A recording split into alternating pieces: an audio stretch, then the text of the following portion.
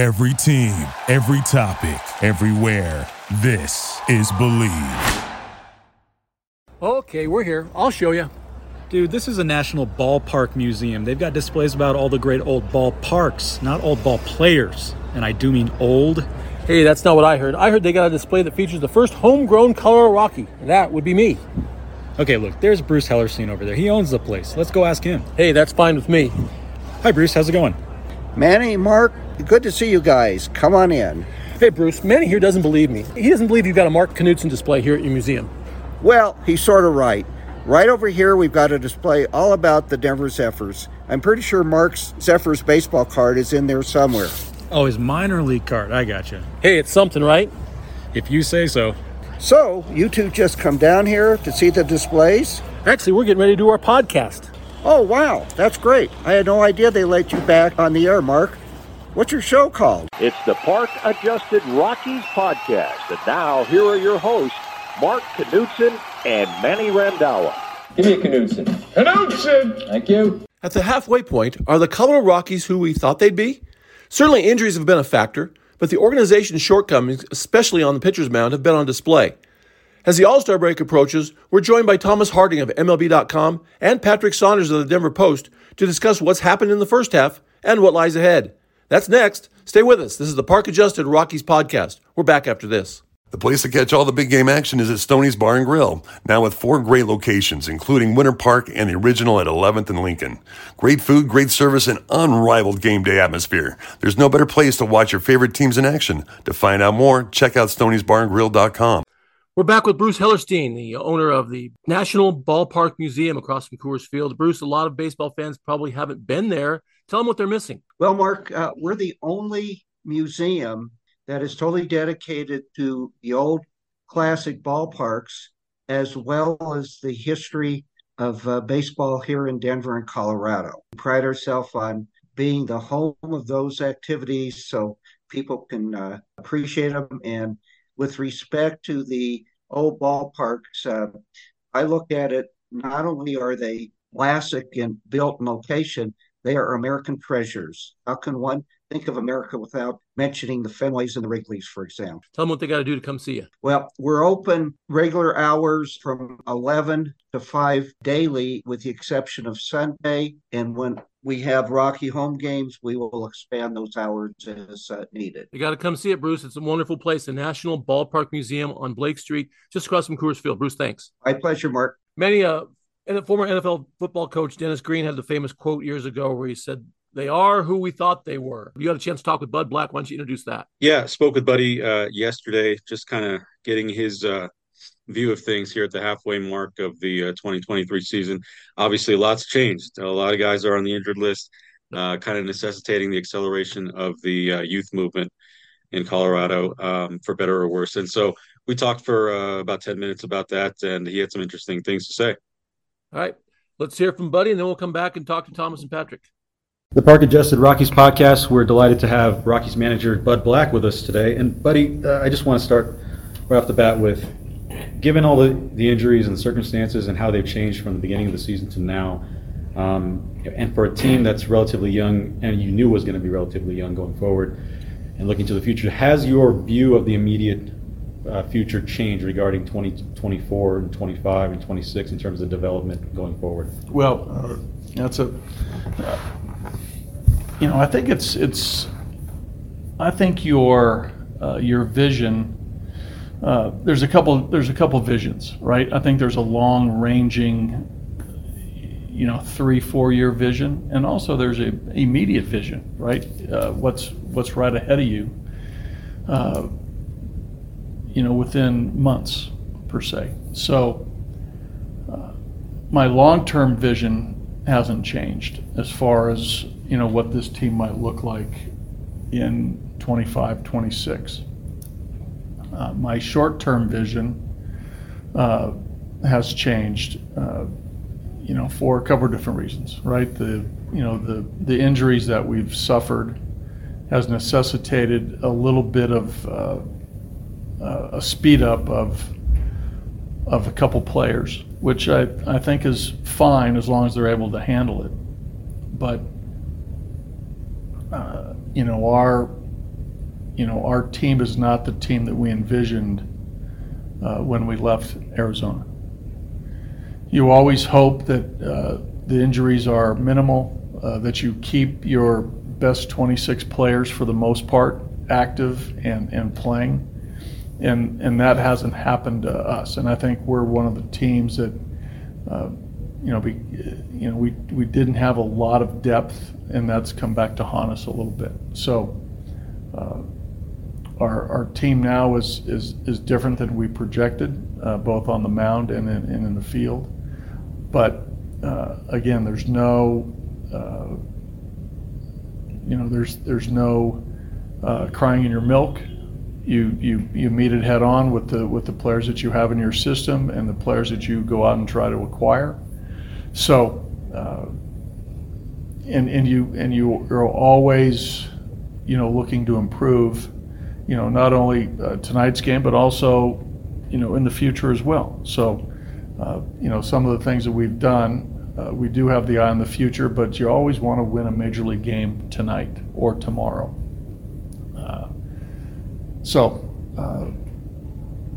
That's sort of how I'm viewing this. How do you balance under normal circumstances? Let's say you've got your A team out there, you're healthy. How do you balance? We want to make sure we don't, allow things to speed up too much for the young guys. We don't want to stunt their development by bringing them up too fast when they're not ready. Right. Versus, kind of let the kids play, as they say. Yeah. Now it's by necessity, but what's the balance when you're under normal circumstances? Under normal circumstances, you would like to think that you have a balanced team that can, that if things go your way, you can compete. You can compete for a division title. You compete for a playoff spot. If guys have the years that they're capable of having, if you have your complete roster. And then with that, you're always potentially, working in a young guy or two. We knew going into this season that we were going to play Tovar at shortstop. I mean, most teams will try to break in one or two players during the course of a year. Presently we're trying to, give a number of at-bats to a number of players. Tovar, like I said, we're pretty confident that, he was going to, be a mainstay of a young player. But right now, Nolan Jones, Brenton Doyle, Montero, are guys that, potentially are everyday players who are getting, their time. But you also got to be respectful of, the Bryants, the Crones, the Bards, the Freelands, the Marquez about, fielding a team to win. So, there's a balance there of what you're trying to do organizationally. You've talked about how you relish coaching and that whole process of teaching. You're getting probably more of a chance to do that than you originally thought heading into this season. Yeah. Has your view of what you're doing and your guidance of this club in the last few years, obviously you've played different roles in terms of having veterans and maybe teaching more. Now you're almost fully on that side of teaching. Do you think that, or view your role to be a little bit different now than it was a year ago at this time? Yes. Just based on the especially on the pitching side, with Siebold, Noah Davis. I still consider Feltner a young pitcher, even though now he's been knocked out of action. Bird, Lawrence, Hollowell, Mears, a number of young guys who are cutting their teeth as major league pitchers. So there's been a lot of teaching going on there between Darryl Scott, Reed Cornelius, and I and our analytics staff, who's with us daily about trying to get these guys acclimated and up to speed as quick as possible to have them get results.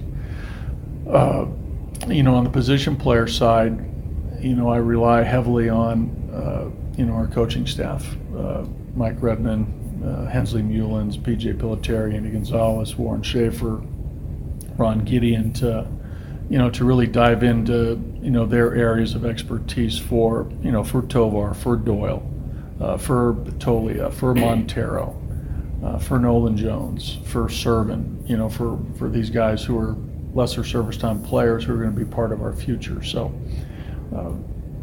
and that's good stuff, because you like to see you love to see the development, and you love to see the adjustments that are made in the big leagues when they're fighting through this and facing this talent that's coming against them. That's rewarding. I think any coach will tell you the most rewarding thing, the intrinsic value you get, is from teaching and then seeing your interactions with players, with students, show up, in the field, or in the classroom, or out in the field of whatever expertise they're in. You seem particularly well suited for that kind of a role because of your background and what you've done, kind of your personality.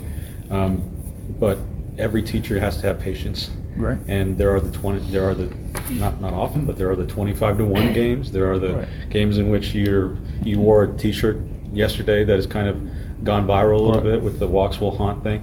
That obviously says that you understand that this is a process.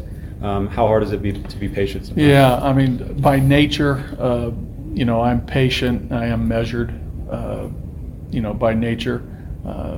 That doesn't mean that I don't want it to happen quickly, because I do. Because there are some success stories that happen like that, and guys find it and they never skip a beat, and they have long careers, and they find their path early. But in most cases, that's not the case. So there has to be a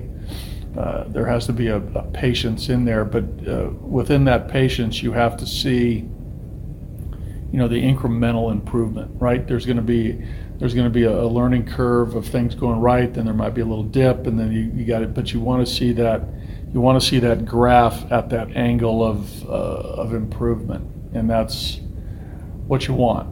And you want it steady. Granted, you want that angle a little higher, and not a little lower where it takes a little bit longer. But that's every player is different in how they learn and how they put their teachings to work. But I think you find that most good coaches, most good teachers are patient people. Buddy Black, thank you so much for joining us. Appreciate it. All right, guys, that was some interesting stuff from Bud Black. Obviously, his perspective is a little different than ours, but nonetheless, I'll go back to my original question. Are the Rockies who we thought they were? And Thomas, we'll start with you. Better, worse, the same? Is this what you expected at the halfway point? I'll tell you, when you looked at that team and they were talking about all the things that had to be perfect, you had to expect this, because they didn't have much depth. And also, when you look at where they are on the scale of readiness to compete or whatever, there was the young depth, and the young stars were not there. So what happened here, how it all fell apart, you would have had to have expected it, because how many teams go through a season completely uninjured, and everybody playing to their exact potential? And I think they knew that coming in. I mean, when you look at the guys that they ended up introducing to the team, the young guys, they had this plan all along. They just didn't talk about it. Patrick, are these guys who you thought they were going to be halfway through? Yeah, although actually the record is worse than I anticipated. I really think, not that it really matters, I guess it's a symbolic thing. I really think this is the chance for the first chance, isn't probably the right word, but the possibility for the first 100-loss season in franchise history. A lot of it because of the injuries. I thought the team was going to be better than this, but I agree with Thomas. I think anybody who was paying attention to this team knew that the lack of starting pitching depth was going to be an issue. Now, we didn't anticipate Herman Marquez going, Tommy John, and Feldner getting, hitting the head with the line drive, and Senzatella coming back, and yet them spraining the elbow. But that's really not an excuse, because a lot of teams have a lot of injuries. And a lot of teams have exactly. The Dodgers rotation has been decimated. So it's really not an excuse.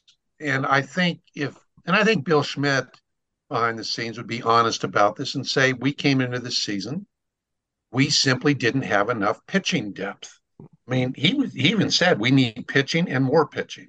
Yep. Well, right now, my question is, where's that pitching going to come from? That's the problem right question. now. Yep. It really Because is. you're seeing some real nice bright spots from some of the young position players. Certainly, Tovar's been phenomenal. And Nolan Jones and Brendan Doyle have had their ups and downs, but they've flashed some excitement, some potential, some growing pains. Yep. And you look down to the minors and everything else, I just don't see where the help's coming from. Yeah, and I think it's interesting because what we're seeing is the the result, like you guys both said, that this was something you could see coming. All it takes is a couple of injuries and things kind of start falling like dominoes. And they've had a massive slew of injuries. So it's kind of crazy how many injuries they've had. But at the same time, it's like, given their lack of depth, you could see this coming. The problem with the Rockies, and we've talked about all of us here on this program have talked about this before. They backed themselves into this corner.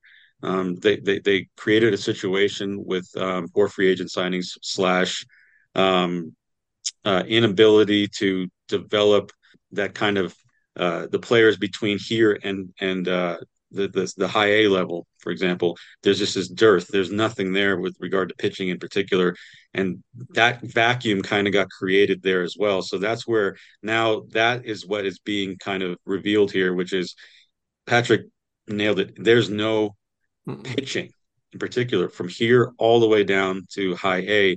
And the idea of Bill Schmidt maybe saying, well, we didn't have the pitching depth. That's true. And you know what? It's not on him. I mean, he's coming in trying to, I've said this before, he's coming in trying to turn around the Titanic here, and it's not going to be overnight. And you're just hoping it doesn't sink to the bottom of the Atlantic. And right now, that's kind of the direction it's headed in.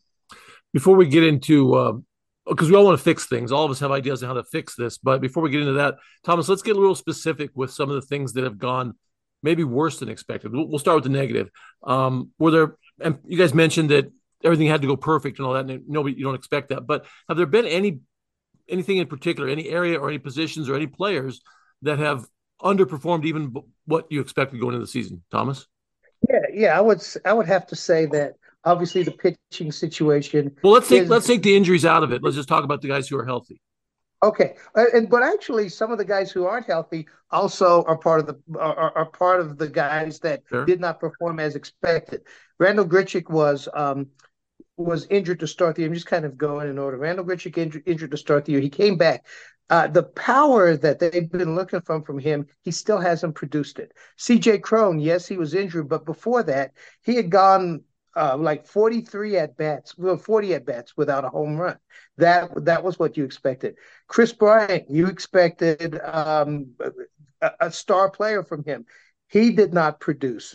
Power-wise, his average was dropping at the time that he was hurt. So it's a mix of that with those guys. And I thought that some of the slow starts, like the one by Ryan McMahon, had hurt them. Now, McMahon has really turned it around and has turned out to be, a pretty darn good player. But you look at those guys that were supposed to provide some production, supposed to provide some home runs, and it didn't happen. So beyond the pitching injuries, and yes, a couple of those guys did get hurt, and that made it worse. But they also didn't come around in as far as production is concerned. You look at Daniel Bard. He signed a new contract and got off to a horrible start as far as spring training and going on the injured list. Now, he's actually pitched reasonably well since he's gotten here. I mean, and there still seems to be a place to go with him. But the way it all started, that helped put them behind the eight ball a little bit.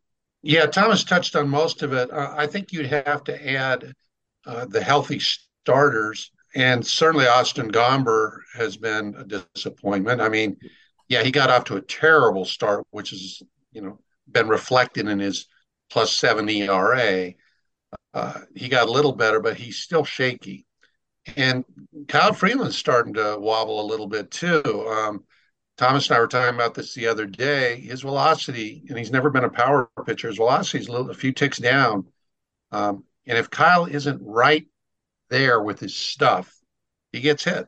And he's been getting beat up a little bit lately. And that's it's not a good sign considering the contract they signed him to be their long-term, I wouldn't say ace, but certainly the anchor. Yeah. The anchor to this rotation. That's a little concerning to me. The one guy we haven't mentioned, now I'm going off script here, this is positive. Diaz behind the plate has been terrific. He's been worth every single penny of that contract. And Bill Schmidt was pretty proactive, signing some veteran guys, long-term deals to keep them here. And for a while there, it looked like the Ryan McMahon deal was like, ooh, I don't know. The Rymax seemed to have figured it out, and Diaz is looking like it was a bargain contract for this team. So Bill Schmidt was very proactive and very pro Rockies, if you will. Some of them panned out, some of them haven't. But those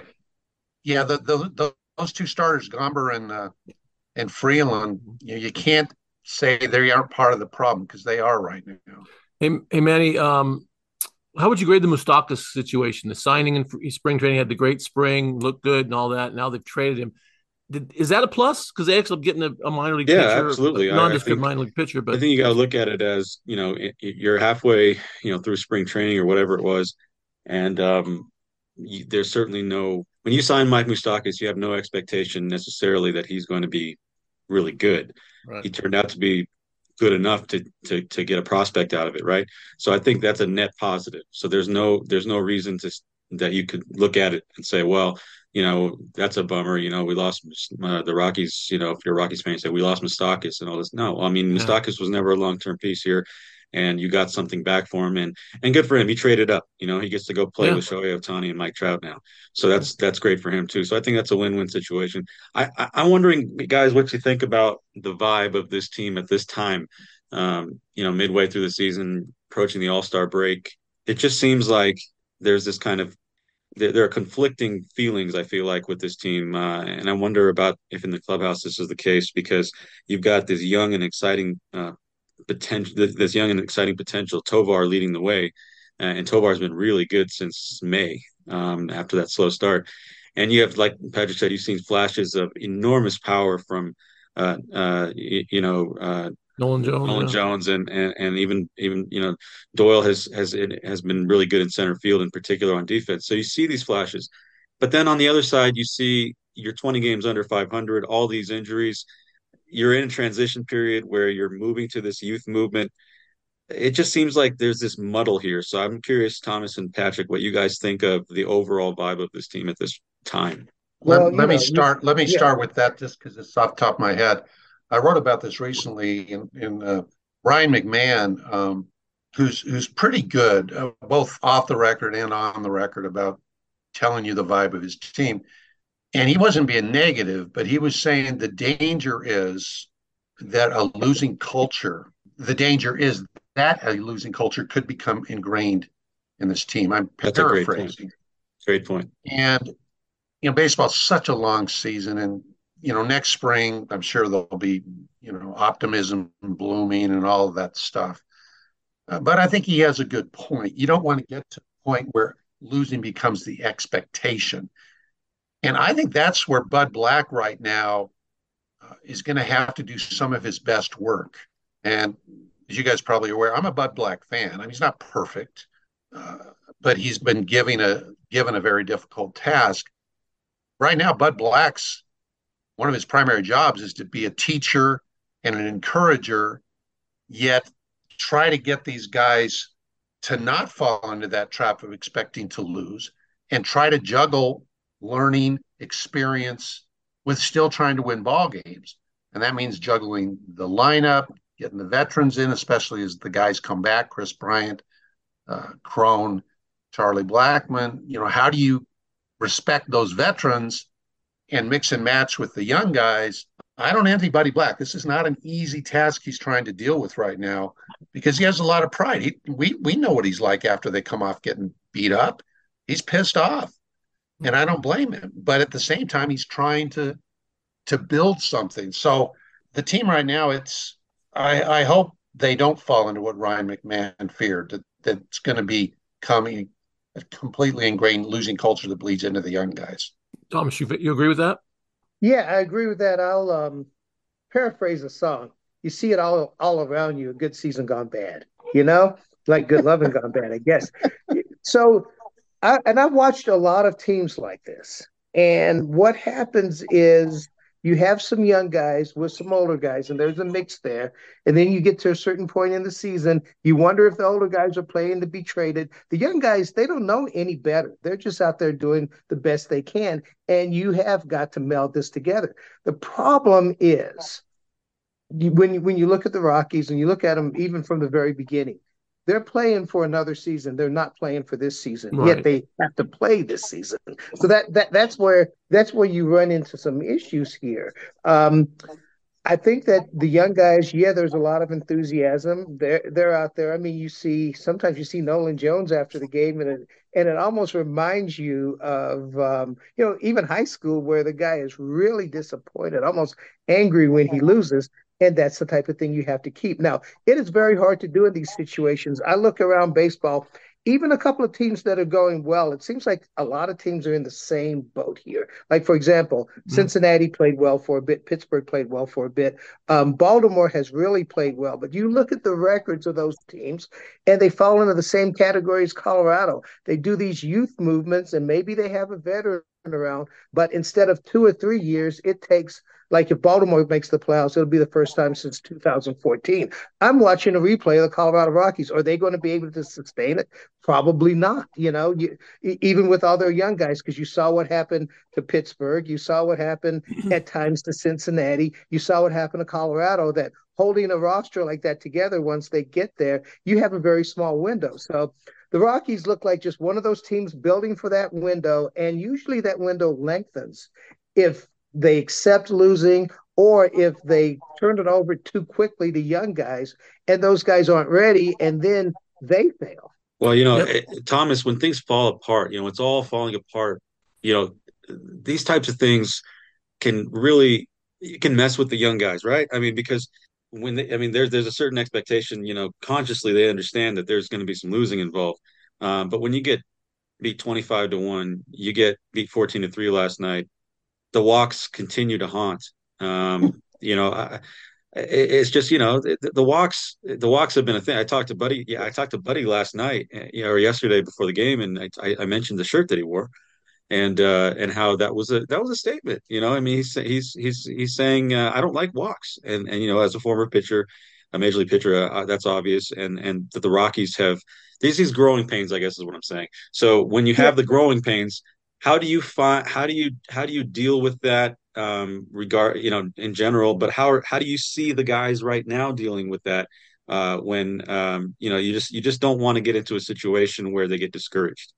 Well, there are growing pains. Listen, growing pains are relative, because you have to, as an individual, there's a little bit of individual accountability here. You can't, one pitcher can't get caught up with what the other pitchers are doing, good or bad. You have to do your job, and you have to make steps going forward. I deal with this at the high school level. I get young guys who are struggling, don't know what to do. And I say, just be patient, work the process, get better, let the results will take care of themselves. You can only have control what you can control. So I understand the losing culture thing, but I think young guys are a little bit more adept of brushing that off, because their future. Well, I think it depends on the person, right? I think Tovar is a great example. Without question. Tovar is a great example of a guy who's got his head, in the right place in terms of, what he's thinking about all the time. Right. And he's just so even keel. And even when he makes mistakes, critical mistakes, even that cost him the game. I remember the time he didn't tag up, and he started, people were wondering, could he tag up on that crazy Machado play? But he just handles it with aplomb. He takes care of it. It's not a problem. I'll come back tomorrow. You just wonder how the other guys are doing with all that. And I wonder how you guys see that with the other guys. I'll jump in on this. They went through a horrible road trip. I mean, there was nothing good about it. And really, if you look at it, that whole stretch, you could put that on starting pitching, because you need to pitch well on the road. So they come back here, and I'm finding an interesting little dichotomy here, is that when you're watching this team, they lose 25-1, which was a record setting. They lose 14. By the way, I just found out today via Jason Stark, that's the first time in Major League history any game ended with the final score of 25-1. Wow. Please continue. And then 14-3 last night. But I'm going to compliment. But they won the Angels series. They lost 25-1, but won the series. Exactly. That's what I'm about to say. They won that series. They're 3-3 in this homestand. The scores are lopsided. And something that I saw last night that I noted, they're down 12-3 in the sixth inning. There is no possible way they win that game.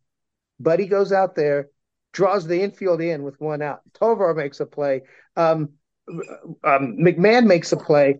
And at the end of the game, I mean, wasn't it the ninth inning when Profar was doubled off and Buddy held up his hand as if he was going to go to instant replay on that?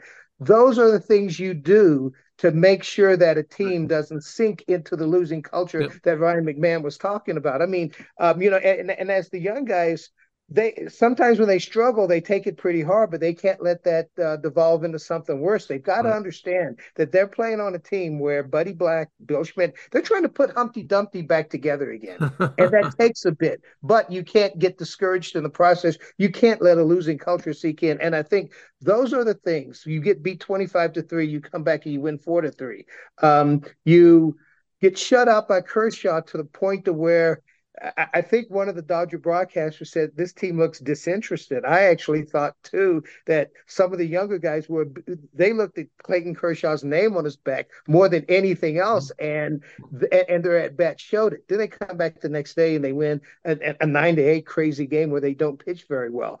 Those are the things that if you are trying to build a winning culture, you look at these guys. Okay. After they lose 25-1, do they come back and sulk or do they come back and play? After they lose 5-0, and nobody has a good night, then your young guys, Nolan Jones with the throw, Tovar with the hit, they pick you up. That's not going to do a lot for the final record for this season, but if you're trying to build something, that's how you build it. This is something we shouldn't let the moment pass, I think, without kind of acknowledging what a great point that was, because Bud Black is doing things that are kind of imperceptible to a lot of people. And we, Thomas picked up on these things yesterday because Thomas is amazing at picking these things up.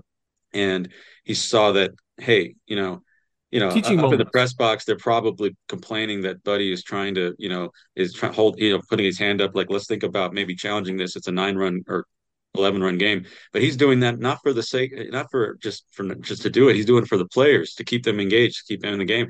He's bringing the infield in to make sure that we're playing the game the right way. We're practicing what we're going to be doing in the future when it really counts, when we're down one. And so I think that's a really good point about what Buddy's doing. That's perfect segue, Patrick, into maybe looking at some of the other signs of positivity.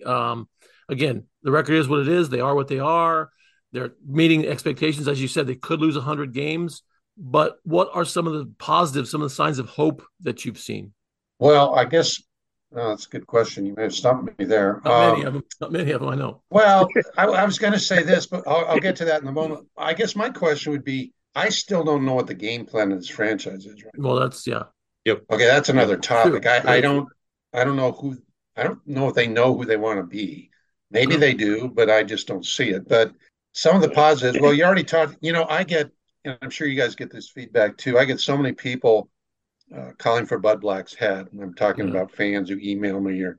And for some, they want some kind of football mentality coach in there. Somebody's going to they're missing the point, right? They're missing. Yeah, I know. Scream and beat up water coolers. And that's going to do absolutely nothing for this team. My fear is that Bud Black is going to weather this storm and maybe keep it from this franchise from becoming just, unsalvageable for a while. He's going to keep them close to a point where maybe they can turn things around, and is he going to still be around to reap the benefits? I don't know. Great point. That is a concern of mine because his contract goes through next season. But in terms of the positives, we already mentioned the young guys. We mentioned Diaz. Thomas mentioned that the team continues to play hard. And sometimes when Buddy comes back at the end of the night and he talks about, we rallied in the 8th and that shows the fight in this team, I kind of want to gag a little bit because I get so tired of covering losing teams. But it's a good point. The team has not quit, right?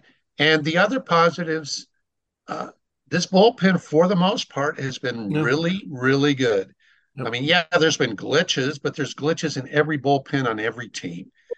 And given the amount of work they've had to deal with, Brent Suter, before he had to go on the IL, I thought he was terrific. Hand's been pretty good.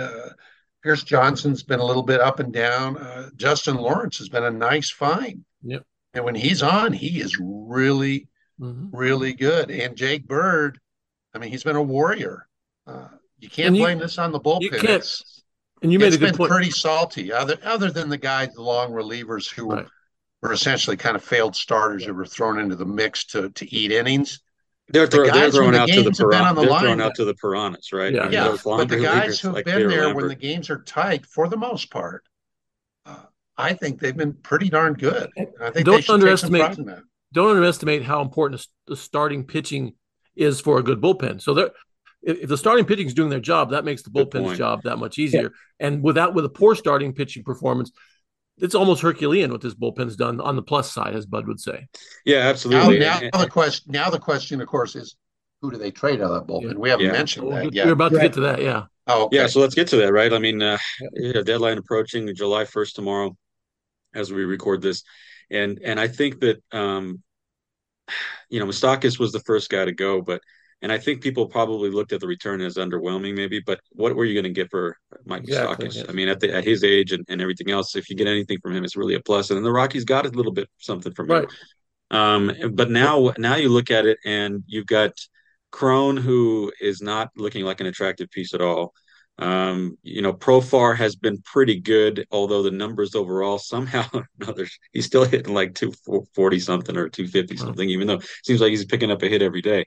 And so it just seems like between the injuries and everything else that's happened and the trends, this team might end up not really getting much for what we thought maybe 2 months ago would have been a potential for a decent return in prospects. What do you guys think? Yeah, I'll jump in on this one. When I look at the overall plan for this franchise, in a lot of ways, there was a subtle change last year at the draft, where after I think Gabriel Hughes the first pick, then Jackson Cox the fourth pick. But they had some power hitters up there. Once they got past that, they drafted all pitchers. So it looks like the plan is you're going to develop some position players. And they did a good job with the Latin program. You're going to develop, but beyond that, you just try to collect as many pitchers as possible and see what happens. That was the Moustakas trade. That probably will be some of these trades that are coming up. I don't know that very many of the guys they have right now are going to give you that prime prospect that's ready for the major leagues. I mean, can you make a Marquez trade? I can't see that. The Marquez trade. Not at this point, right? I just don't know what he is. So you just have to move those guys for two reasons. One of two reasons. Like these relievers, it's a very good bullpen. I think that it has to be broken up to some degree. I don't know about trading Suter. It seems like his dollar figure and where he is in his career, he probably could be part of the bullpen going forward. But really, the bullpen that I'm watching, if you're looking at the future of this team, begins with Lawrence, Bird, Hollowell, who I think has a pretty good arm. They're going to have to get a couple more of their prospects up here and see what they can do this year. So the rest of the season, I'm warning you, can be worse because if you trade Brad Hand and Suter when he gets healthy and some of the more veteran type pieces, then it's going to be let's see what these young arms can do. But they've shown with Bird and Lawrence that if you give them an opportunity, and both of those guys walked a lot of people for about a year, but if you give them that opportunity and they are the talents you think they are, then you're going to be better. So, yeah, I agree. You've got to move some guys. You got to move some of the veteran pieces, and maybe you'll get a starting prospect, or maybe you'll luck into a prospect at another position. Yep. Those trades aren't going to change the major league team right now. And that's why I'm saying, if you look at what they're doing, they didn't expect to win this year.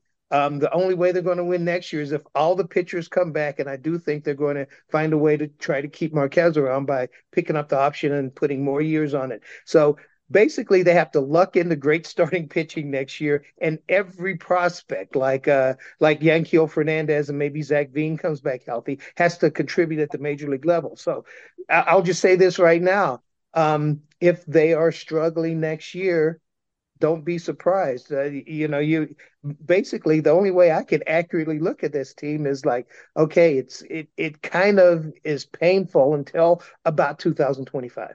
Well, you just hope that there's some sort of like Patrick alluded to, some sort of identity emerging by that point. You know what I mean?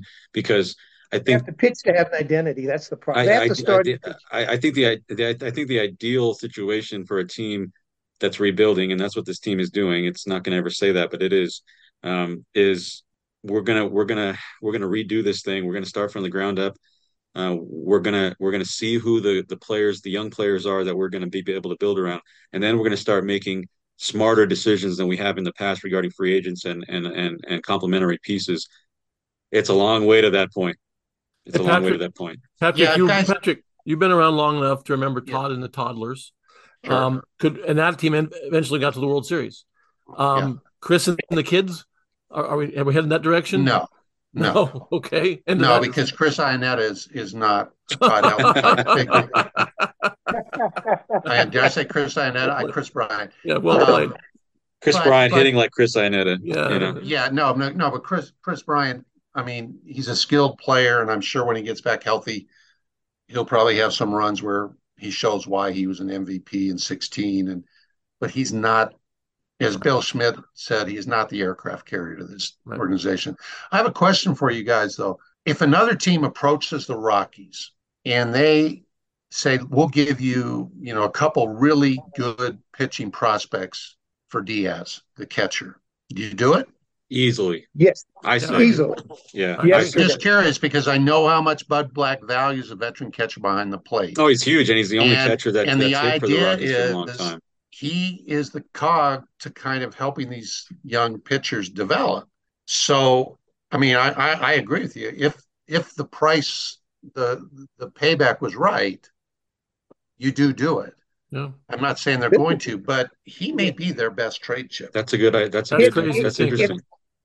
If they swing that kind of trade, then Bill Schmidt would be a genius, because if you look at the contract that he signed, they picked him up after he had been non-tendered by the Pittsburgh Pirates. They signed him to a 3-year, $14.5 million deal. Compare that to other catchers. That is a contract for a backup catcher. That is a super bargain. So if someone comes to you for Diaz, then you ask for the moon in that case. Yep. And maybe you don't trade him if you don't get the moon, but it doesn't make a lot of sense to he's not a guy you trade just to open room for somebody. With that contract ends, hopefully a Drew Romo or one of those guys is ready. So you can wait a bit on that. But if someone wants to overpay for Diaz, that would be beautiful. I can't imagine that happening. Unless some team is really desperate for catching. So, and maybe those things will happen. Maybe a good team will lose all of its catchers and they get desperate. That could be a way to kind of jump the building process. Listen, if I can go back on one thing, when you look at the Rockies. All right, look, we'll let you regress here, okay, for a minute. But I regress, yes. For a minute. But if you look at them ever after the 95, where that was built through free agency. They're not going to build a team through free agency because pitchers don't come here. You can build a lineup through free agency, but you still have that big hole of pitching, and you can waste a lot of money that way.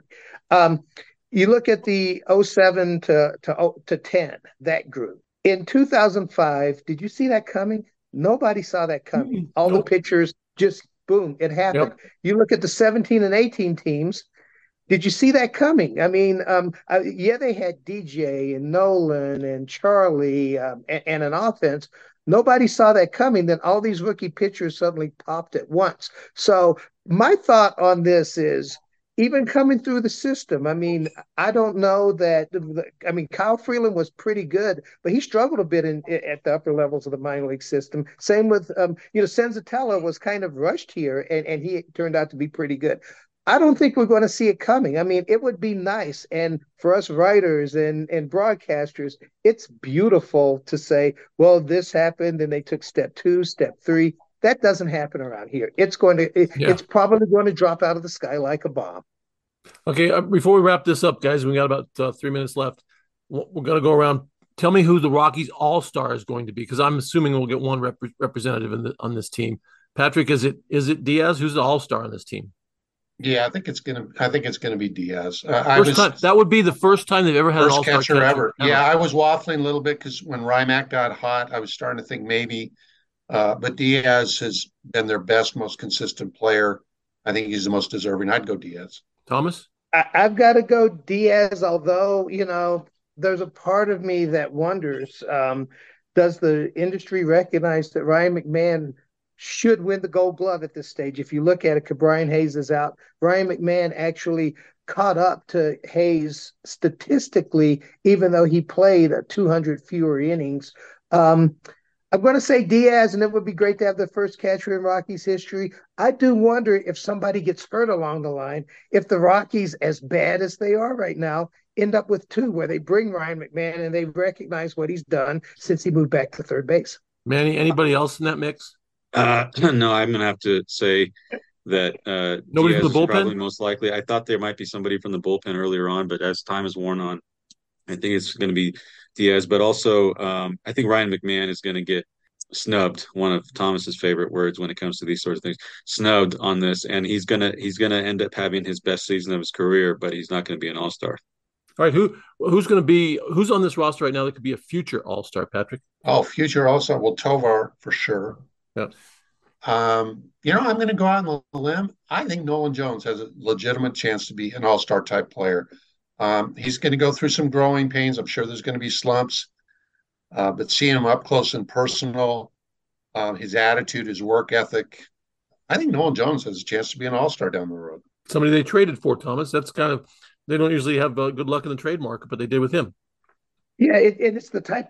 Excuse me, it's the type of trade they should be making, where you get somebody who's major league ready. The guy they gave up, and I can't remember the name. It's really doing Brito. well with what's that?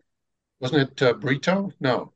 Yeah, Brito. Yeah, Juan Brito is doing really well in that organization, and some people told me that this guy is going to be a middle infield star. So it will be nice if Nolan Jones develops along that vein. Other guy that may be an all-star in the future, especially if they put together good bullpens, Justin Lawrence. I was going to mention Justin Lawrence. He is still learning as a closer. I think that there's still an upside to him. There's got to be some. You got to get some benefit for inventing a new pitch.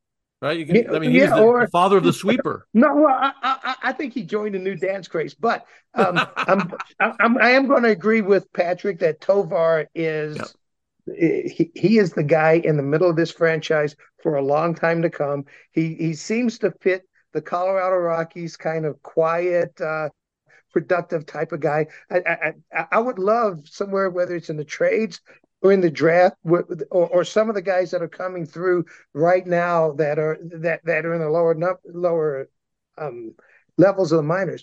I'd love for a brash lightning rod to come through here, because I think that type of personality is missing around here. But I agree with that. Yeah, I think the future, Tovar, but maybe even Lawrence somewhere down the road. All right, guys, we got to wrap it up. Manny's going to close this thing out. Speaking of bullpens, thank you for joining us, Thomas Harding, Patrick Saunders. As always, awesome stuff. Manny, you got a closer for us? I do, and I got to say, it never gets old having you guys on, and I look forward to the next time. The place to catch all the big game action is at Stoney's Bar and Grill, now with 4 great locations, including Winter Park and the original at 11th and Lincoln. Great food, great service, and unrivaled game day atmosphere. There's no better place to watch your favorite teams in action. To find out more, check out Stoney'sBarandGrill.com. We're back with Bruce Hellerstein, the owner of the National Ballpark Museum across from Coors Field. Bruce, a lot of baseball fans probably haven't been there. Tell them what they're missing. Well, Mark, we're the only museum that is totally dedicated to the old classic ballparks, as well as the history of baseball here in Denver and Colorado. We pride ourselves on being the home of those activities so people can appreciate them. And with respect to the old ballparks, I look at it, not only are they classic and built in location, they are American treasures. How can one think of America without mentioning the Fenways and the Wrigleys, for example? Tell them what they got to do to come see you. Well, we're open regular hours from 11 to 5 daily, with the exception of Sunday. And when we have Rocky home games, we will expand those hours as needed. You got to come see it, Bruce. It's a wonderful place, the National Ballpark Museum on Blake Street, just across from Coors Field. Bruce, thanks. My pleasure, Mark. It's All-Star season, so why not take a crack at which current Rockies might be All-Stars someday? We briefly talked about this on today's podcast with our esteemed guests, Thomas Harding of MLB.com and Patrick Saunders of the Denver Post. But let's see if we can dig in a little bit deeper here. Ezequiel Tovar is the first name that comes to mind. He had a rough April at the plate and was even still finding his footing somewhat on the defensive side in that first month. But since then, he's been excellent. In fact, since April 30th, Tovar is hitting .295 while posting a .322 on-base percentage and a .495 slugging percentage. And defensively, he's been spectacular, living up to the minor league hype. He's also very mature for his 21 years, which bodes well for a solid major league career in the future. Tovar is definitely going to receive some Rookie of the Year votes this year, and pretty soon he may even receive some All-Star votes as well. Nolan Jones is someone to dream on if you're a Rockies fan. The man hits baseballs nearly 500 feet and makes outfield throws to get runners at the plate with arm string readings from StatCast that are consistently over 100 miles per hour. He's cooled off some at the plate after a hot start with the Rockies, but he's still slashing .308, .395, .529 with 5 homers and 119 plate appearances. The jury is still out on Jones, but if he can live up to the potential that's in there, and glimpses of which we've seen already, he's definitely going to be an all-star caliber player someday. Beyond that, Elias Diaz is probably the club's all-star this year after a great first half both at and behind the plate. Ryan McMahon is worthy, but I don't think he gets the nod this year. If he's truly founded at the plate, though, he's definitely all-star material moving forward. Since May 25th, when everything seemed to start clicking for him at the plate, he's hitting .336, .421, .623 with 8 home runs. The Rockies will definitely need some all-star caliber pitching if they want to compete down the road sometime. But that, as it's been for the franchise's entire 30-year history, is another story. Manny slams the door and puts the exclamation point on this episode of the Park Adjusted Rockies podcast. Our thanks to Thomas Harding of MLB.com and Patrick Saunders of the Denver Post for sharing their valuable insight. And thanks to you for listening. We'll catch you next time. Thank you for listening to Believe. You can show support to your host by subscribing to the show and giving us a 5-star rating on your preferred platform. Check us out at Believe.com and search for BLEAV on YouTube.